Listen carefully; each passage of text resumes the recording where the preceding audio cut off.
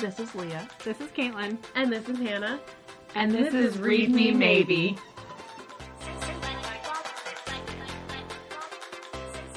So to start off this podcast about The Love That Split the World by Emily Henry, the inside jacket reads, Natalie's last summer in her small Kentucky hometown is off to a magical start, until she starts seeing the wrong things. At first, they're just momentary glimpses. Her front door is red instead of its usual green. There's a preschool where the garden store should be. But then her whole town disappears for hours, fading away into rolling hills and grazing buffalo, and Nat knows that something isn't right.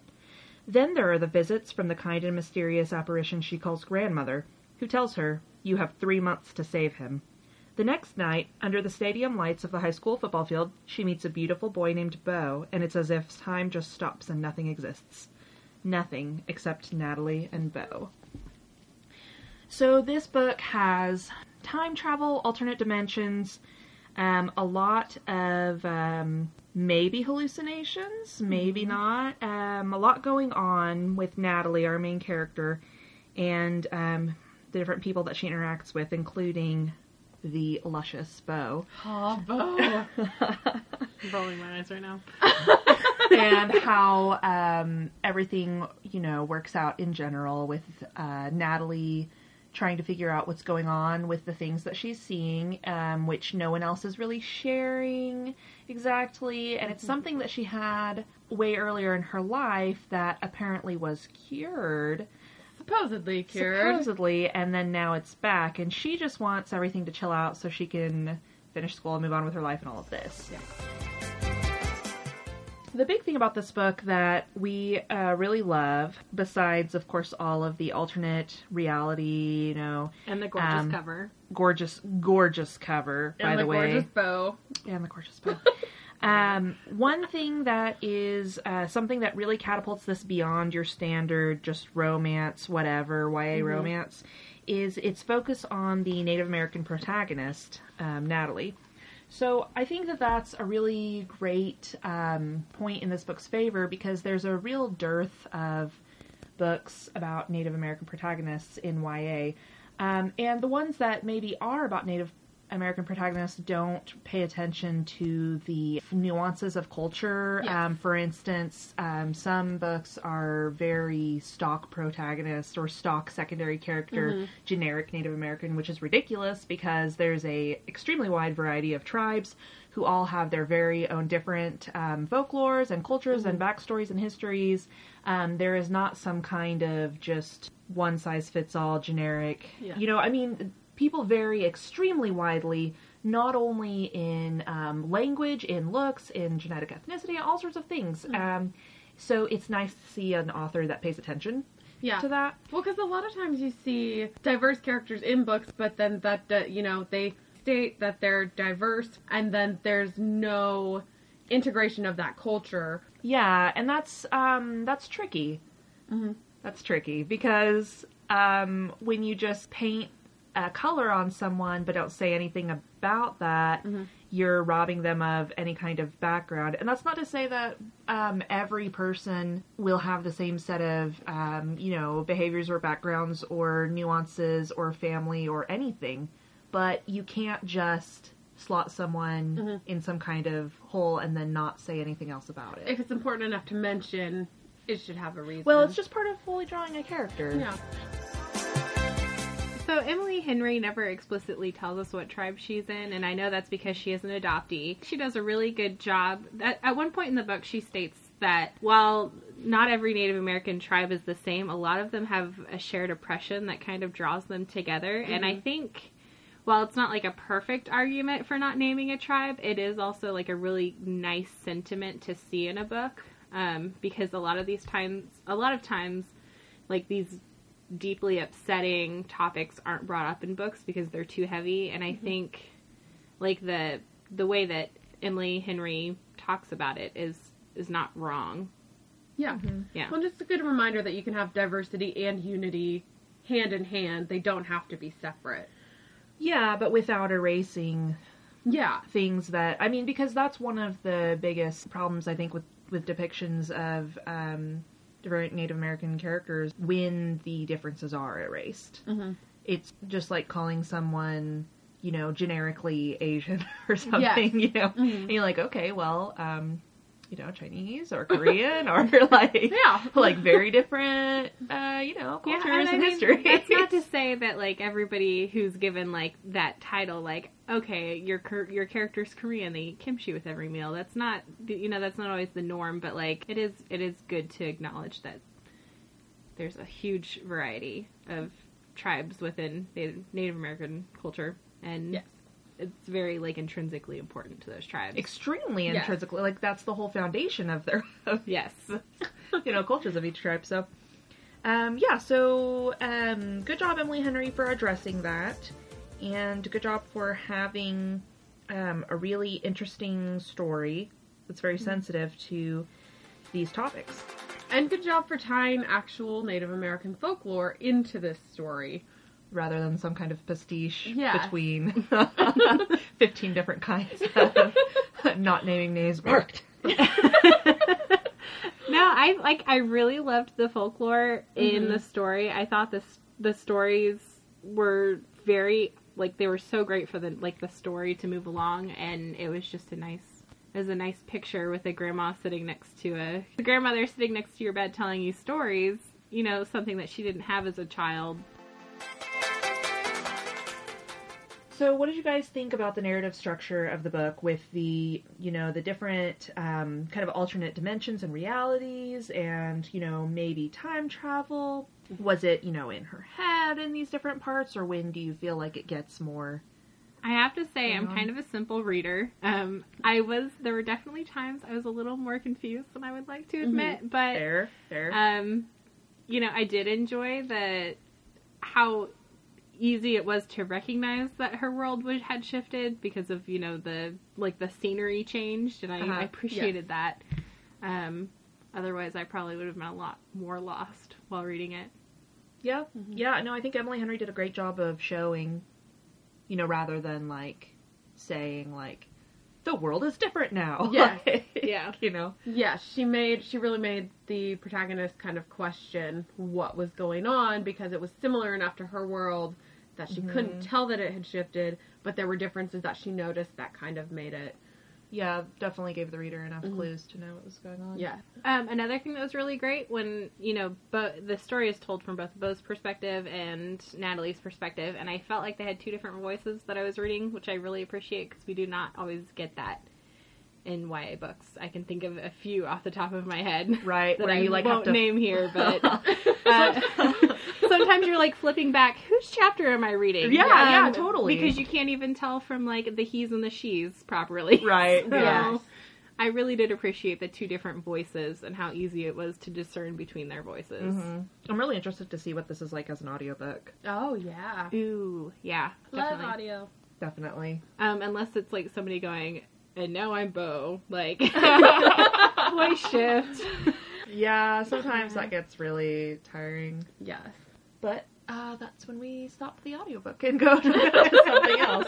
Because we read it on pages. y'all, life is too short to be reading stuff that we do not like. Yeah. Yes. Also, maybe Neil Gaiman should narrate everything. Right? Or Oh my god. Lip Everything. Lipa Bray too, yeah. Between the two of them, they could just read all of the books I need read, and we just call it good. Wonderful. Yes. January Lavoie also, I want to plug. Oh. Super great voice. She did the Diviners audiobook. Okay. So she did a different voice Yeah. for all of the 6 characters, and you just that's really get great. lost in Who it. did the Incorrigible Children? Oh, that's Catherine Kellgren, who she was is amazing. amazing. She also Oh. did the Invasion of the Tear, or not the Invasion, Queen of the Tearleaves. Oh, Yeah. First really? one. I'm gonna have Yes. to listen to it now because I love her. She didn't do the second one though, which was That book was disappointing. so amazing. I haven't read the second one yet. I hear it's Yeah, sad. exactly. It's kind of hard when you're like... I like happy books. This is not a very happy book. No, it's kind of, it's sweet though. It has its sweet side. What did you like about it? I mean, it was kind of devastating. Like, I was... I mean, as you all will get to know as you listen to more of our podcast, plugging our podcast right now, I like happy books. I like books that end well. I'm... You know, you're just your basic white bitch of a reader. I like happy books. This book was very devastating. of a read, and I'm still thinking about it, and that's the mark of a good book for me. Something that like catches your attention and keeps you thinking about it. Yeah, definitely a heavy hitter though, not fluff. No, they talk about some very like politically charged topics, and that's really cool. Correct. For a YA book. Yeah. I keep seeing for a YA book. There are books that talk about politics and like important topics. There are some really great YA, but stereotypically YA is not so great in the minds of a lot of people, which is wrong, but I think it's shifting a lot. Yeah.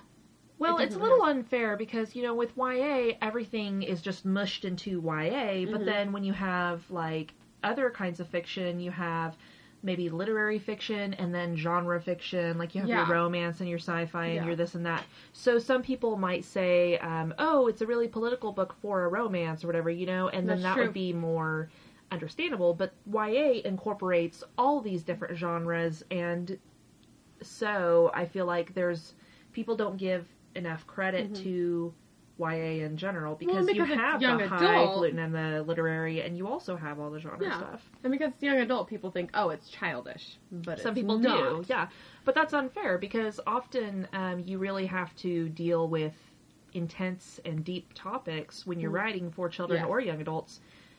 Simply because they're learning about the truth of the world, you know, they're forming their identity and they're really becoming disillusioned about a lot of things. And, you know, who is more cynical than a teenager?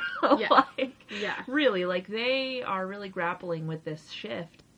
There's a lot happening, and YA can really deal with some serious topics, which Emily Henry shows us in this book. I love That Split the World. And she deals really well with a lot of the topics.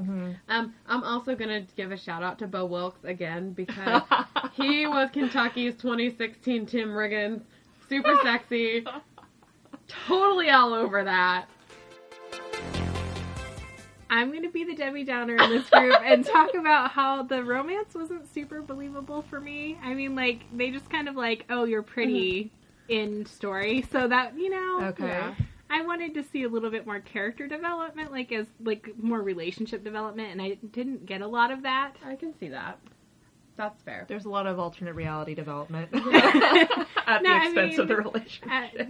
So the romance was not all there for me. But Bo Wilkes is still super sexy. Yes. Sure. Also, back to the cover. Google it, and even if you look at nothing else with this book, at least look at the cover. So it beautiful. Is gorgeous. It really, really is beautiful. So, Leah, what was one thing you really liked about the book? Or a couple things? I really liked the discussion about the different neurological symptoms, including I think was it called rapid eye movement therapy or something like that? Whenever, at first, her family thinks that Natalie is having, you know, possibly hallucinations or stress-induced issues, you know, neurological symptoms, she is given therapy to cure neurological symptoms. And it seems to until, of course, the grandmother character and things come back. But there's a lot of discussion about, you know, PTSD and different neurological and psychological things. And I think that that's really interesting because it's not, like, shoved in your face in the way of, like, an issue book or a pedantic way. Yeah. It's integrated well with the text, I think. Well, you can tell she did her research. Yeah, absolutely. On what was going on. She mentioned hypnopompic hallucination. Yeah. Which is not, you know, a term that I think just anyone would throw out because I had never heard of it before. I really appreciate when a book can teach you something without being preachy about it. Yes. And it definitely had a good way of introducing topics without hitting you in the face with it. Yeah, absolutely. Who would you guys recommend this book to? Pretty much any teens. I think this is going to be one of the big books of 2016. It's not... I don't think it's going to be an award winner for anything like Prince or Morris or anything like that. But I do think it's a strong contender for general great fiction reads and beach reads and things like that. Yes. Yeah, I definitely will put this on my rec shelf at work. And I would recommend it to somebody who likes a mixture between fantasy and romance and sci-fi, because it wasn't really any of... I mean, it was romance for sure, but it didn't really fit either the sci-fi or the fantasy for me. Definitely anyone who likes time travel. Or adoption stories. Yes, adoption stories. I've never had somebody come up to me and be like, I need a good adoption story. But if they did, I would send them this way. You know, like, okay, we can do this. I could see some Doctor Who fans kind of liking it. Yeah. Doctor Who meets romance. Yeah. So, like, what, season 8 Doctor Who? Like, Rose?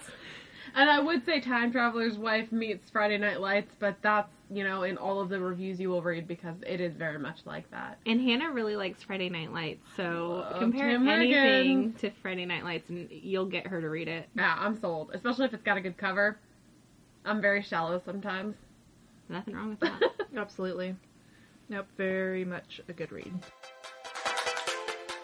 So, what other diverse books have you been reading lately, or would you recommend? So I've been reading Miss Marvel. I'm on the second volume right now. It's about a teenage protagonist who's Muslim and a superhero, which is super cool. And they tie in some of the other Marvel characters, which I really like. So it's like there's a little bit of a familiarity factor.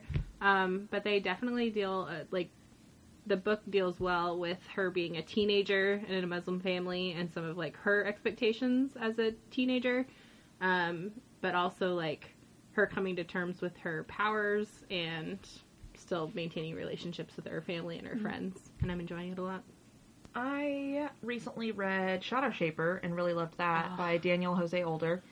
So that, I heard him in a podcast describe it as Harry Potter meets The Wire, which I thought was hilarious, but not very accurate. I did think it was really interesting, though. It's got a really fabulous cast of characters, fascinating magic system, where she is able to call spirits into, like, paintings, sort of. And then they're able to be protectors, kind of. Just very cool to read about kind of the rhythms of this, bedside neighborhood, and very interesting, to read about this Brooklyn teen who is dealing with these different magic and the kind of, quest and save the, world, etc. type of thing. I really liked it a lot. So when you say it doesn't fit the mix between Harry Potter and The Wire, is it more the Harry Potter? Because I feel like comparing your book to Harry Potter is, like, a little bold, but also, like, a good way to get people to read your book. Stuff. Like, definitely. Yeah, it's like Fair. Harry Potter for adults. It's never Harry Potter for adults. It's never Harry Potter. Yeah. No, but I didn't really feel like it was The Wire either. I don't know. I mean, it's, I don't think he was serious about it. I think he was joking. But it's really good. Very, very good book. It's definitely on my TBR. Should be. Because pretty sweet. It looks awesome. Also another great cover. Yes. Yes. I haven't seen that one. One of the diverse books that I read it last year, but The Unbecoming of Mara Dyer was excellent. And it is about a protagonist who can't tell if she's going crazy or if she is experiencing something supernatural after experiencing a very horrific accident in her life. It's great. She is Indian, and they kind of tie that in a little bit, and there's a lot of other diverse characters throughout the book. It's very well written, very interesting, a little bit creepy, but in a good way. I really enjoyed it. Inbox, outbox time, guys. What have you recently finished, or what are you into right now, and what's on deck? I just finished an arc that I got off of NetGalley called Devil and the Bluebird. It was very interesting. It kind of, the summary makes it seem like it's going to be like the Crossroads episode of Supernatural, which is one of my favorite TV shows of all time. And it kind of starts off on that premise. It's about a girl named Blue who meets a devil at a crossroads and goes on this journey to try and discover her sister who has run away and kind of disappeared. It's very interesting, and there's lots of diversity in that book too, actually. But it was pretty good. It comes out in May, so keep an eye out for that one. And then I recently started reading Kill the Boy Band on my Kindle, which I am really excited about. It is super funny so far. I keep laughing out loud. It's great. It's just hilarious. That was recommended on all the books recently. Oh, yeah. Book Riot. Yeah, I saw it everywhere, and it's real short, quick read. Really? Okay. But very, very funny. What else have you been enjoying in life? In life in general? Just whatever. I don't have a lot of makeup to talk about, which I normally would because I've been cutting back on how much makeup I buy to save some money. It's Good for really you. hard. Good for you. Man, it's hard. I bet, with all the spring stuff coming out. Yes. I did buy a few things on ColourPop because they were really pretty. I haven't been to Sephora in like a month and a half. Whoa. And it's basically like... Are you Withdrawals. okay? No, I think someone ripped my soul out. Kind of like this book, Good to Me. A way to tie it in. Good segue, Yeah. good segue. Tell us about your book. So I'm reading First and Then by Emma Mills right now. I'm only like a third of the way through it, but it's kind of like Pride and Prejudice meets Friday Night Lights. Holla at you, Hannah. Yes. I'm enjoying it thus far, but I'm only a third of the way through it, so we'll see what that brings. Yeah, no, I'm watching a Korean drama right now called Reply 1988, and this entire, like, you can't really call it a series. They kind of take this theme and they run with it for a few different seasons with all new characters each time. But in this one, it's back in, like, 1988 Korea, which was, like, a really politically charged time, so that's interesting to see. And then it's also just like a really nostalgic show, also super frustrating, but if you liked the other two Reply series, you'll definitely like this one. So frustrating in a good way. no, I mean, it's good frustrating, but they always try in these shows, they always try to be like, will she, won't she, with like all of her boyfriends. So it's like, who's she gonna marry at the end? I'm on episode 8 right now, and they're an hour and a half long each, so... Wow. Dear God, will it ever stop? But I'm enjoying it so far, so that's the thing. All right. What about you, Leah? Well, I just read a super fabulous graphic novel called Fight Like a Girl. Yeah, I know that one's on deck for you too, Hannah. I read it. Oh, you did read it? Okay. Please note that Leah really likes to say stacks on deck, so she's gonna throw that phrase around a lot. Amorosa is fighting to gain... She's fighting all these different battles set before her by a panel of gods. And it's in this high court so that she can get... If she passes all the battles and the different levels, I think there's 9 of them, she will be granted a wish. And she wants to do this so that she can save her brother who is terminally ill. So right now I've read Volume 1. I don't think Volume 2 is out yet, but it's really pretty awesome. She is amazing and fabulous and very strong. She's got this like kind of magical bat / chainsaw / other things. It's so cool. It definitely hits a lot of my bonus factors, which is kind of slightly surreal logic or dream logic a little bit. Things aren't quite explained sometimes.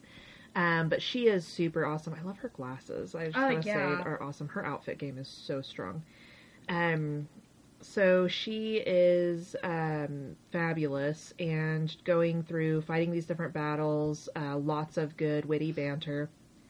But it's really examining her and her own, identity and why she's doing this. Is she doing it for the right reasons? Mm-hmm. So some of the challenges are very much like you're facing yourself or you're battling yourself and you don't realize it until, the end. Rosa also has this boyfriend that she left behind, and so the narration kind of goes back and forth between her doing the challenges in the present time and then her boyfriend and her talking about different things related to why she's going after the wishing well and all of this stuff. So I really like that. Mm-hmm. What else are you up to? I'm going to be reading The Alex Crow for book club. By Andrew Smith. So that's something that's been on my to-read list since before it came out. I think I had the galley and never read it, unfortunately. I'm working my way through Jason Reynolds' book, When I Was the Greatest. So that's about some teenagers in a neighborhood in Bed-Stuy, in New York. And so far it's really fantastic. kind of talking about their everyday lives and some different challenges set before them. So just a really great writer. He's just so good at putting you in these teens' lives and what they're thinking and what they're feeling, and you're just kind of right there with them. Mm-hmm. So that's really great. I don't frequently like contemporary or realistic fiction, mm-hmm. but this one is really good. And then I'll be hitting up his The Boy in the Black Suit and All American Boys, which he wrote with Brendan Keeley. Very fabulous author, getting a lot of attention lately. Yeah. Let's see, what else? Are you caught up on Call Your Girlfriend right now? Oh, I am super caught up on Call Your Girlfriend. Actually, they just let another, was it Phone a Friend or another episode or something drop, like, yesterday, maybe? Yeah, I haven't listened to that yet. I know, so I haven't listened to that either, but... For our listeners who don't know what Call Your Girlfriend is, it's freaking amazing. We love them. It's why I am doing this podcast, and probably Leah, too. Yeah, fair. Hannah, I don't know that we have converted her yet. I just like the sound of my own voice. This podcast has covered The Love That Split the World by Emily Henry. And in general, read more. Listeners, read more. The Read Me Maybe podcast is the collaborative effort of Leah Wyand, Caitlin Seagraves, and Hannah Moore. You can find us on Facebook, Tumblr, Twitter, and Instagram with the username Hey I Just Read You. You can also find us online at heyijustreadyou.com. This episode of the Read Me Maybe podcast was produced by Hannah Moore of StylishBookNerd.com.